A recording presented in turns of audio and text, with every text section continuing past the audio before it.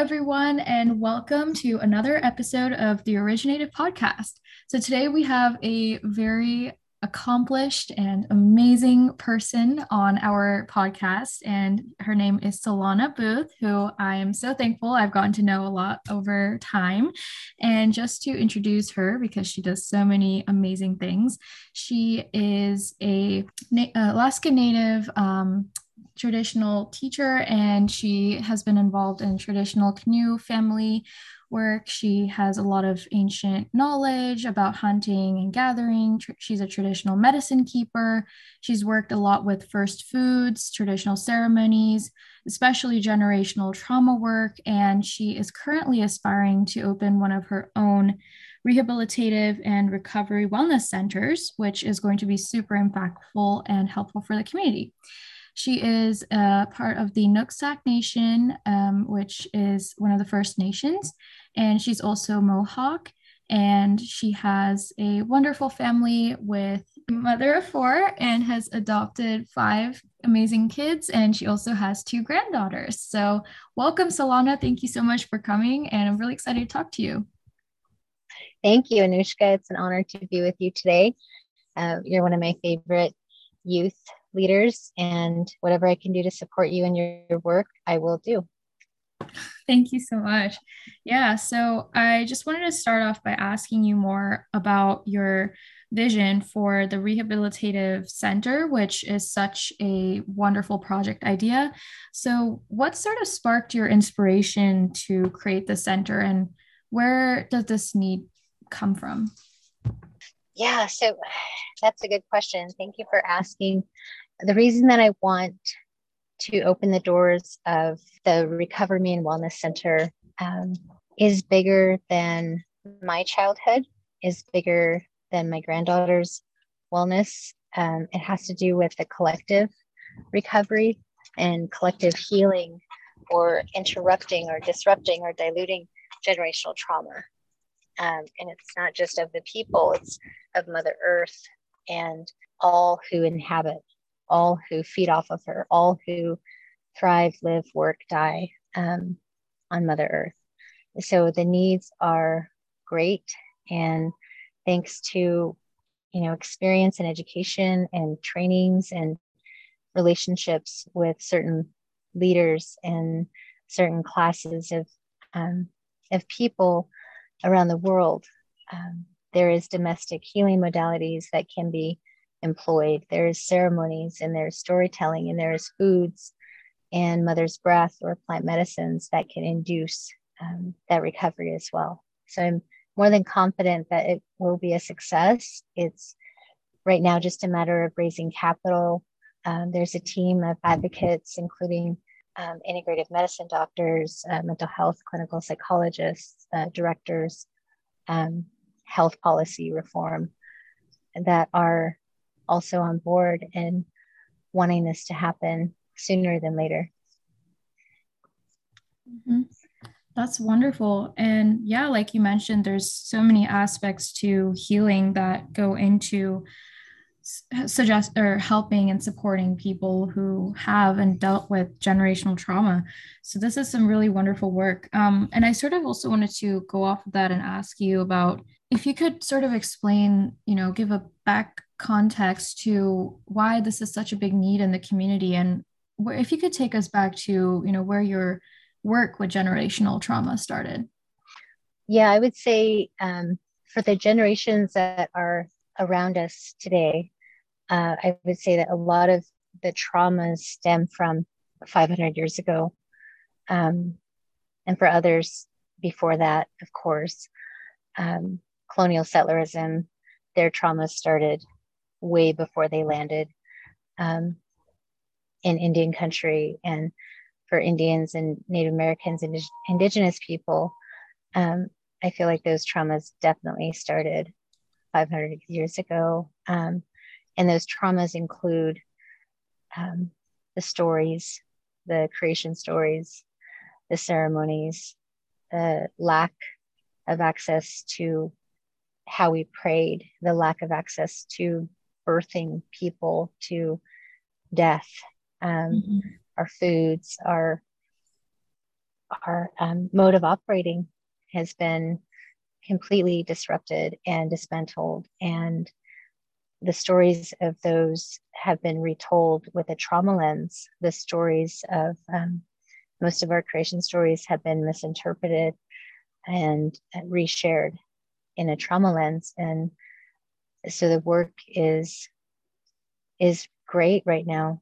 A lot of the things that we're facing right now, besides racism and the pandemic, are medical access, mental health, spiritual, emotional care, foods, basic needs, and basic relationship orientations. Families are becoming families before they can sustain one. People are becoming pregnant before they have a true relationship with themselves. So how can a community really support a mother and baby right now? If there was ever sexual abuse involved, or brutal separations, or neglect, or insidious, heinous acts of violence and trauma. There's a lot of things that have not been uncovered for First People, Indigenous people, and a lot of stories that have not been shared. And when one person or being isn't allowed to share their story, be able to learn it and understand it and correct errors in their own story and their learning, then that's not even a full person. So we have millions of people that are not full of themselves enough. So when you're not full of yourself and not healed or not on your healing journey in a good way, then all you can do is take from others. And all you can do is find that eddy in the river that you can get stuck in emotionally and spiritually and medically and mentally and physically, is usually the last conflict that people take notice of a trauma, that they take notice of something is wrong inside their body when a physical injury, ailment, or disease shows up. And that's a problem, because that's not healthcare. That's not wellness. It's not inclusive. So there's a lot of evidence right now that speaks to the need for generational trauma recovery, or interruptions of suffering, or interruptions of trauma. Mm-hmm. And you obviously have like so much experience working in this field. So I'm just curious, like, where did it all start for you, and how did you get involved in this work? And when was it that you realized that this is something that's so important for the community? Yeah, so I'd like to say I got started when I was 1.5, is when my grandfather's inside of me started caring for me. I would always be able to notice certain things and pick up on learning how to do something, or teaching myself how to do something. It's always been hard to take credit for myself, because I know that I've always had my grandfather's guiding me and disciplining me and helping me not only survive, but learn and be able to further integrate what was happening around me as a young person. And so when I noticed the need being even greater was when I became a mom, and my mom died at that time. So I was motherless, and I was a mother, and I was very young. It has been experience. And again, thankfully I had my grandfathers to, suggest and advise a lot of things, like going to school for education, and then getting endorsements in special education, and then getting endorsements in family systems and different credentials. So I thought I would focus on teaching. And I went up the chain and became director. And I was always wanting to find the root of behavioral issues, of socioeconomic issues, of housing issues, of pregnancy issues, of birthing issues, of certain barriers to certain communities, especially of color, racism. So then after completing over 10 years in education and working my way up to directorship, I decided to go into videography. So maybe I can start telling stories of these discrepancies and retelling creation stories and shining light on resources like Canoe Journey, like the Canoe Society. And so I was able to be trained by the folks, by the high bloods, by the chiefs, different lineages that were actually part of the ones who kept the canoe journey alive when it was outlawed. So these folks would get in their canoes and journey in the Salish Sea when the Coast Guard thought it was too rough to be out there. That's when they pulled in their canoes to go potlatch.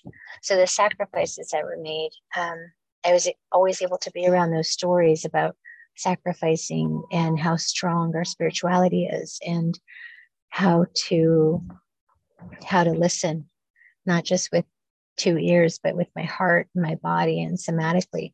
So then I got into birth work and trained native doulas and started the Seattle Indian Health Board's doula program. And that, got contagious because at the same time, the state of Washington was decided to allow Medicaid to pay for doulas. And so, being a part of all these movements in a big way, always wanting to find the roots of certain pains, the roots of adversity, and the adversities that I faced growing up as a grown up, as an adult, as a mother, as a grandmother. My work has been to keep going deeper. So after the birth work, I got into healthcare. And so I was executive administrator for, I started a MAC clinic, started a dental clinic for a local IHS provider in the city of Seattle, and learned a lot about program operations and the billing system. And that's when Washington State became a ACH state, which is the third ACH state in the nation. So I learned a lot about those operations and helped create certain positions there in Seattle, which is Healthier Here. And then quickly, that's when the seed began to root into the fruition of the Recover Me and Wellness Center. That was in 2017 is when I decided that I need to open my own center, and it's not going to be focused on substance use disorder. It's not going to be focused on alcohol abuse. It's going to be focused on generational trauma and historical trauma. And so I went and got trained in different credentials in generational brain spotting and somatic archaeology. And both of those modalities are billable through Medicaid. So the socioeconomic issue and the difference between poverty and upper class, those are always on the stove for me. Those issues are a constant. So I don't need to check myself when it comes to diversity or inclusivity regarding socioeconomic status. So my programming around and for the lower class, for the ones on Medicaid, for the ones who are maybe don't qualify for Medicaid or a bit barely do, and things like that. So then that's when I started training mental health practitioners, clinical psychologists, and behavioral health counselors all over North America in those modalities, and created my own historical trauma intensive curriculum, and trained a local Washington State tribe, and trained other healthcare providers in the North Sound ACH. And then the pandemic happened. So then that really stirred up a lot more work in regards to diversity, equity, and inclusion, and the ecosystem, and the lack of including historical trauma or generational trauma in birth work. So we just, Advocates of Sacred, just kept plugging away.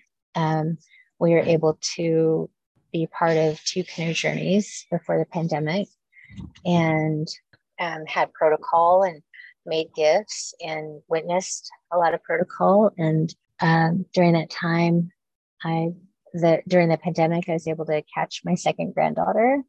And, as a grandmother, I feel like I almost feel like a little kid again, because it feels like my feet are actually to the fire in regards to, I only have 50 years left. I only have 50 to 60 to maybe hopefully 70 years left. And that's, living into the hundreds, in regards to this work and how important it is, for my family, for their peers, for who they're going to go to school with, for who they're going to run the world with. So the bigger the allegiance, the more allies, the more authenticity, the more relationship, the more love, the more truth, and the more that agency of wisdom and knowledge gains momentum, and pretty soon will gain velocity, because it has nowhere else to go. It has to Mhm. grow. Yeah. Um, and it has to grow to meet the needs of those in pain and trauma. It's Mhm. no coincidence that this work is so great and the needs are so great. At the same time, it's no coincidence that there's an opiate epidemic happening at the time of the pandemic. Do you know what I mean? Like, it's just, Yeah. there's no coincidences. And, um, for me, my allegiance, for me and my family, are the trees, are the plants, are the flowers, are the plant medicines in the mountain, are the rivers, are the salmon people, the swimmers, the wingeds, the crawlers, and some people, Mhm. so that's how much we rely on relationship and believe in healing. Wow. Thank you so much. Yeah, that was really elaborated on and said. I totally get now why it's so important. And you've done so much fantastic work over the years. So it's really beautiful to see that progression and all the areas that you've made an impact on. So I just wanted to ask you about some of the work that you've done, especially relating to perinatal and prenatal care, because that's such an important topic, and it's such a needed like area of help and support. So could you possibly share some of your like experiences working in that field and how it's impacted, fellow Indigenous women looking for that kind of support? Yeah, so that's a great question, because that is the most important, the number one most important work of all the work that people can focus on or be aware of. And I say that because we all have a belly button.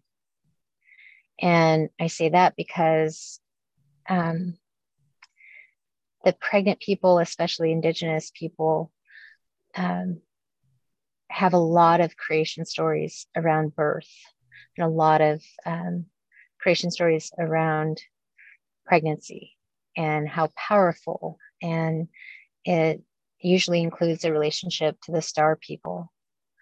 And if that's not inclusive, I don't know what else is. The need is great. And I learned that from my own experience and birthing four people, and then doing the doula training native doulas, and Mm-hmm. um, learning and getting credentialed in lactation education as well. And quickly realizing the traumas of the birthing process and the lack of support that Indigenous women have, and women of color have here in the world, actually, Mm-hmm. um, but mostly in the United States, mostly in North America. Um, and that's not okay with me. I'm not okay with pregnant people not getting support, and pregnant people not being treated as good as a canoe, as good as a chanupa. Pregnant people not getting treated as good as um, a celebrity, not getting treated as good as dignitaries. It's just not okay with me. And I've been in births where it was so traumatic, um, like very, very, very traumatic. And it was because of something that happened to the pregnant person in early childhood or as a teenager. And that experience can make or break a family. Mm-hmm. If you have a pregnant person delivering a baby under high stress and no housing and addiction and lack of support and abuse, then how close and how tight is that bond between the baby and the parent, Mm-hmm. and what does that relationship look like, and how are those needs going to be met, or which of those needs are going to be neglected, in terms of safety and love and care. And those are the things that socioeconomic status doesn't matter, because it's women of color of all demographics, or people of color of all demographics, that are um, really having a tough time in their Mm-hmm. families. And the children are having a tough time later on in schools, and round we go. Yeah. Yeah. And that's so important because it's really, unfortunate, but almost like fascinating at the same time how much of an impact, like, just one traumatic event can have and how much it can like cause issues throughout the generations. And so I just also wanted to ask you, like, could you explain further as to how, if let's say, 3 generations ago something happened, how can that effect sort of cascade throughout the generations and what sort of consequences can that have? Because I think it's important people realize like why it's so important to take care of yourself, not only for yourself, but also for future generations. And I think you've mentioned this to me before, but like you say, I've heard you say that girls hold like 7 future generations in their wombs. And I thought that was a really interesting phrase. And that again speaks to its importance. Mm-hmm. Yeah, well, you just hit the nail on the head, Anushka, because you explained it perfectly. That's exactly why is every female or woman or person with those reproductive parts carries 9 generations. Um, and I say that because we have all of our eggs in us when we're born, and every month when we become of age, we release that egg. And if that egg is a girl, then that girl, or that woman, or that person with the female reproductive parts, that is born with a womb, also has girls, also has is a grandmother in herself. So when we think about how the body keeps score and being able to biologically decode parts inside of us, people call it epigenetics, and it's the cell, it's the space that wraps around our DNA. And that space that wraps around our DNA gets activated through our environment. Our environment is our home, is a loved one, is a friend, is a food, is anything that we're in relationship with. Mm-hmm. So if we just delivered a girl, this baby grandmother, and we know that our great grandmother was in boarding school, or we know that our grandmother was subjected to certain behaviors and experiences. And if we also know that we haven't healed from those, or if we haven't really tended to those experiences and reconciliation hasn't happened, then we can be extra careful with this baby. We can be maybe extra lovey, maybe extra caring in meeting their emotional, spiritual, mental, and physical needs, and ensuring that there's a relationship between her and the parent, or her and Mother Earth, ensuring that there is an allegiance, that there is support, that there is solutions, and that a lot of times, so that also means that we're born with these things in us. We're born, with these conflicts waiting to happen, waiting to show themselves in us. Mm-hmm. For sure. And I'm just curious to know, do you have any stories perhaps of your own family or people you've interacted with about, how this has impacted you or your families and like how you've come to realize its importance? Mm, yeah, definitely. So, see, so a trauma story. One of my friends had their kids over at my house. This was back when all the babies were younger, so probably 4 or 5 years old. Um, and we've already shared stories, me and my friend, about the families and the background of, the grandparents or different lineage in our circles. And so her daughter got soap in her mouth, just like playing, and I think they were washing up. And the way her daughter responded was like brutal, hyper emotional, really upset, very like traumatized, as if that little girl was the grandmother that was in boarding school getting their mouth washed with soap. Mm.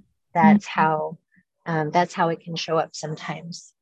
But knowing, like I said, knowing the background and understanding that this is what this little girl was going through, we were able to hold that space and just care for her and Mm-hmm. let her know like it's not her fault, um, and we'll be more careful. And this is that, and yes, that's true. Like those emotions are right on. Um, because kids don't make stuff up. That when they get emotional, it's always for a reason. It's always for reasons. They don't have capacity to lie about their emotions. They Mm-hmm. can learn to lie about behaviors, and they can learn to lie about things that they see, but they don't have capacity to lie about how they feel.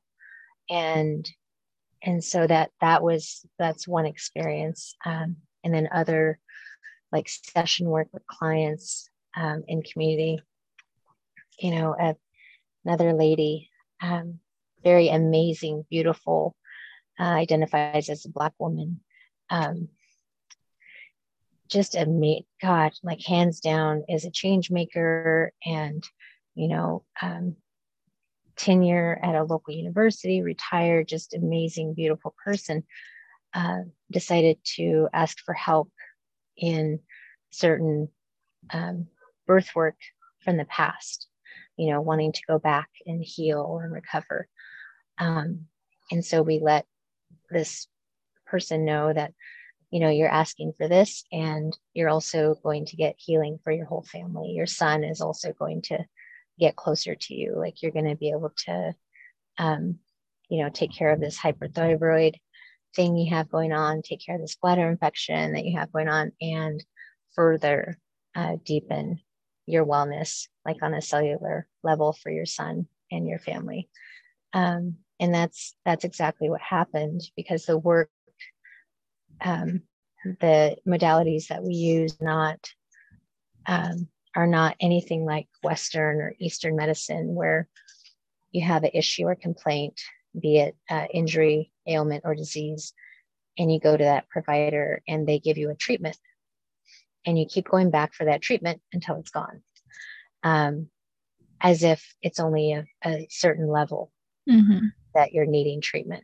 So the modalities that we use are more empowering for the client. They're all inclusive for the client, and the client is the one who's driving.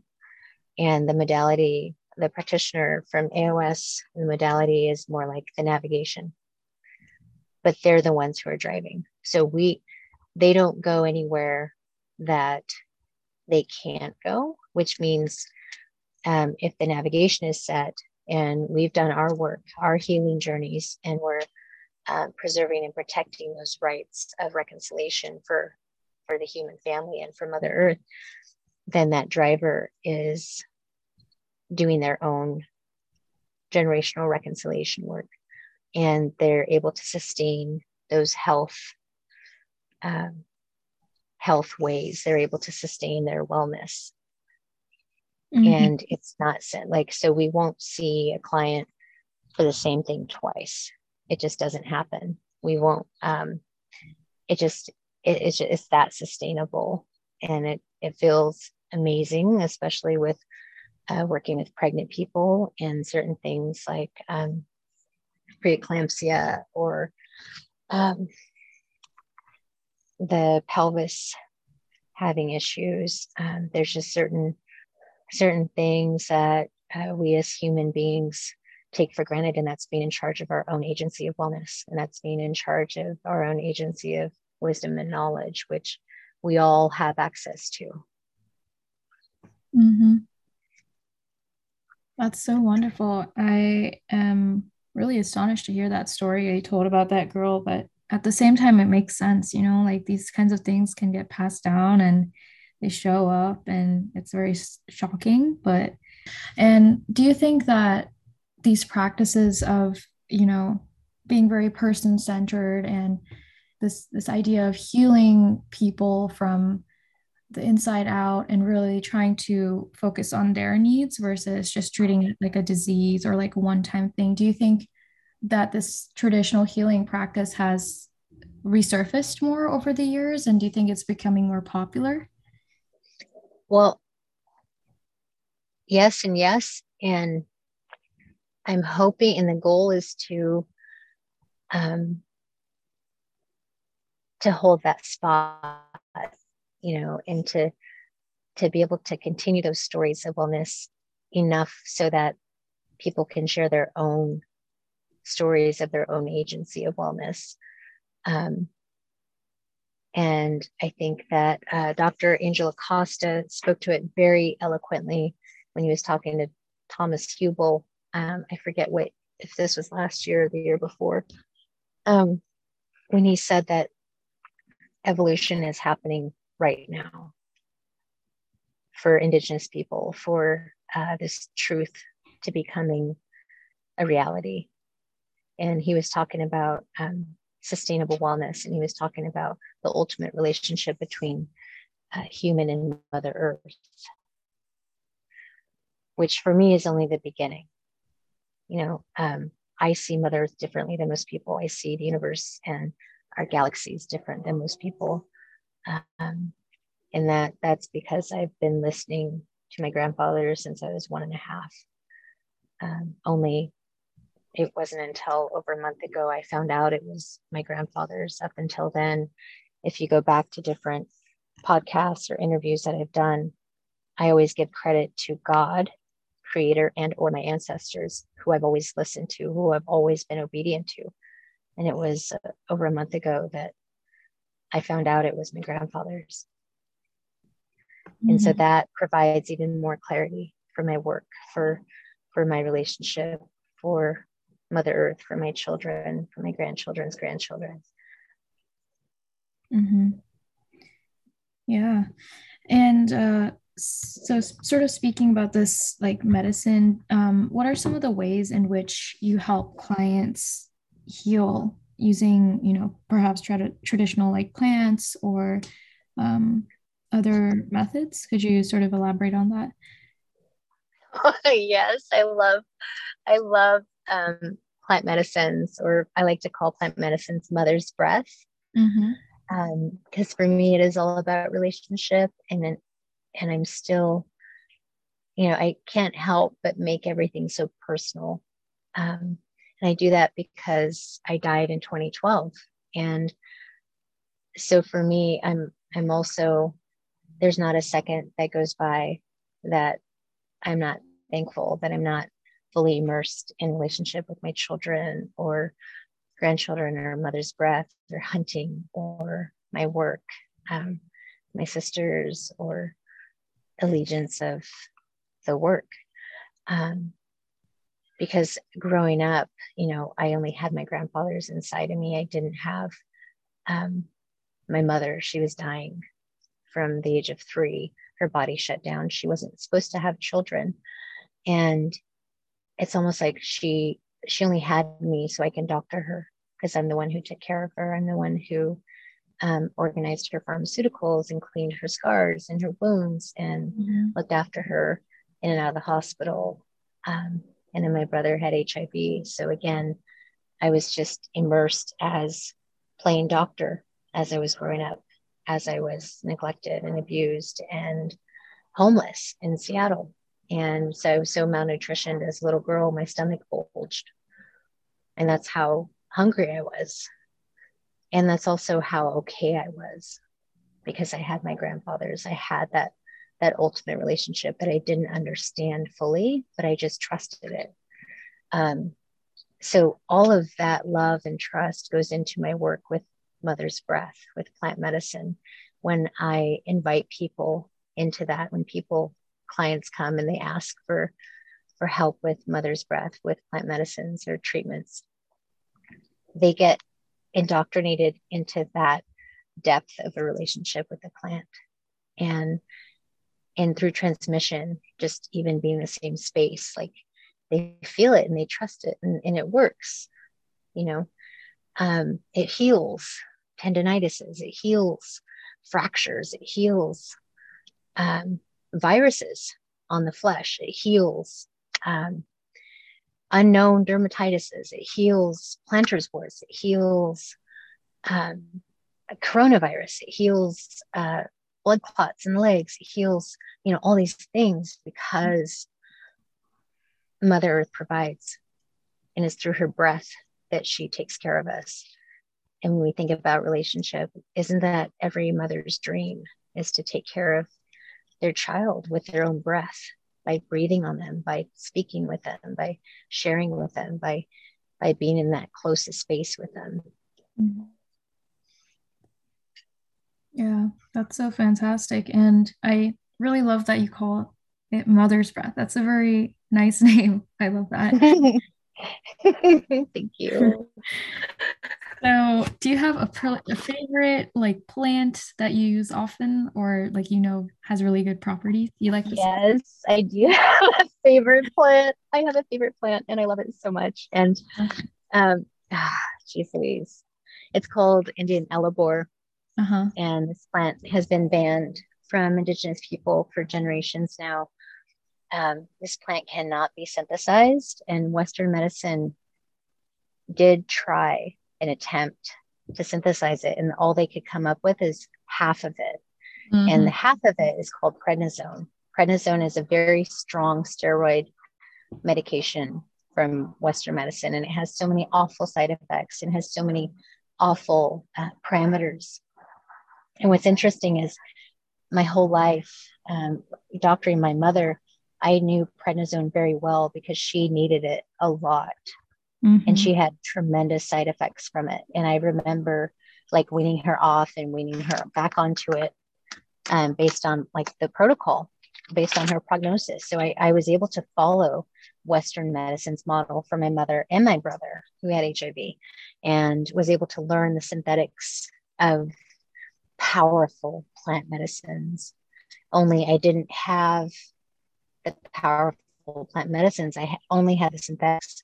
So when I discovered, or when this one found me in the mountains during the pandemic, Indian Elabore found me, and a friend over who knew about some plants and wasn't sure, didn't know anything about this one, and they thought it was a different one.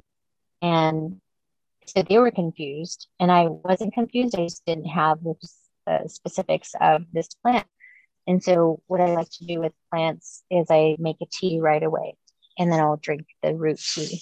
And this one I didn't. This one I waited, and I let the smell kind of take over the house. And I always have plants cooking, and I always have medicines being made at my home. Anyhow. And my home is actually not a house, it's called the womb. But now it's an eagle's nest, and that's a different story. But this plant, the next day, I did a bunch, and I was able to really work with it. And since then, that plant I out and burn smudge with. It helps with PTSD. It helps with protecting and preserving certain medicines. It helps the way I prepare it. It can heal fractures. It can heal tendinitises. It can heal tears. It can help pregnant people with preeclampsia. It can help stop blood clots because of the coronavirus. It can help so many things, but the smell of it is intoxicating and it smells so good. And, I'm radically humbled that I get to work with it. There's not a lot of people that, number one, even know about it, that number two, have a relationship with it. And mostly they can't even touch it. They physically cannot touch this plant because their hands will go numb. That's how strong it is. So it's my go-to. It's my favorite plant. I've partnered with it a number of times for a number of things that are really hard to deal with in the Western model of medicine. Wow, that's amazing. Yeah, I love it. I love it. It's my favorite plant. So, yeah. Yay, I'm so glad that you found that plant and like revitalize it, I guess. I mean, the fact that, it was like banned for so long. And I always just love hearing about how, when Indigenous people like reclaim parts of, culture and like history that were banned or like, long gone. It's always so nice to hear.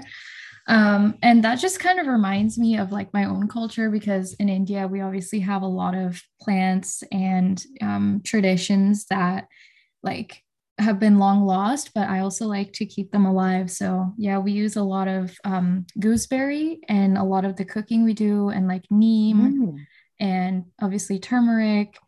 And there's a lot of other like herbs and like plants that are really good for you. So there's like I don't know the English name. That's another thing. It's like I always know the Hindi name, but not the English name. But yeah, that's beautiful. Yeah. Yeah, it's always that's nice. power. Yeah, I think that's ultimate power. Yeah, for sure. Great. So, just to sort of wrap up, I guess I'd also like to ask you if you'd like to share, some words of wisdom with our listeners about, what if you had to share, one thing that you've learned throughout your whole journey of traditional medicine or helping others heal and all this important work, what is that one really big words of wisdom you would share? Wow, that's a good one, Anushka. The main one that I would want people to focus on is their own belly button, their own story, their own birthrights, and finding ways to breathe through their belly button, finding ways to start from there, end there, start from there, end there, and be able to really learn, interpret, and retell and reinterpret again their own story. Yeah, because I like to say that the first trauma that everyone has is being born. Everyone's traumatized from being born. And the second trauma that everyone has is their belly button. Like everyone has one. Our umbilical cords were all cut. There's a lot of trust in that moment for us to breathe on our own or eat on our own, and everything happened right in that moment. And that's when for certain cultures and beliefs, that's when the ancestors weren't able to be as connected to us, because that's all we had in the womb was like our prayer, because we didn't have our voice, we didn't have food, we had nothing else but our hearts and our minds and all the cultivation of our ancestors or star people or stories or what have you. But if we can focus on our belly button and know that everyone has one, that everyone has suffered, everyone has survived to this moment, I think that would make a lot of difference in how people treat each other and how people treat themselves through these times. Wow.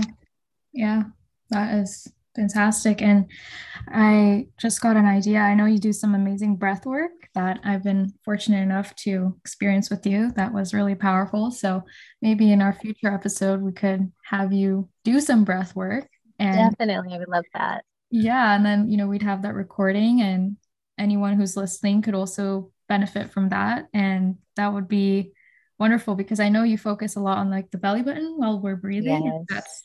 it's just so grounding. And I think that's a great, place to focus on when you're trying to meditate. So great Mhm. advice. Oh, thank you, Anushka. Awesome. Well, you just have always so many interesting things to share and so much amazing work. So I'm really grateful that I could talk to you today and have you on my podcast. Thank you. Me too. I look forward to visiting with you more. Yes, for sure. Thank you so much. Oh, Anushka, have a good one. You too. All right. Bye. Thank you. Bye.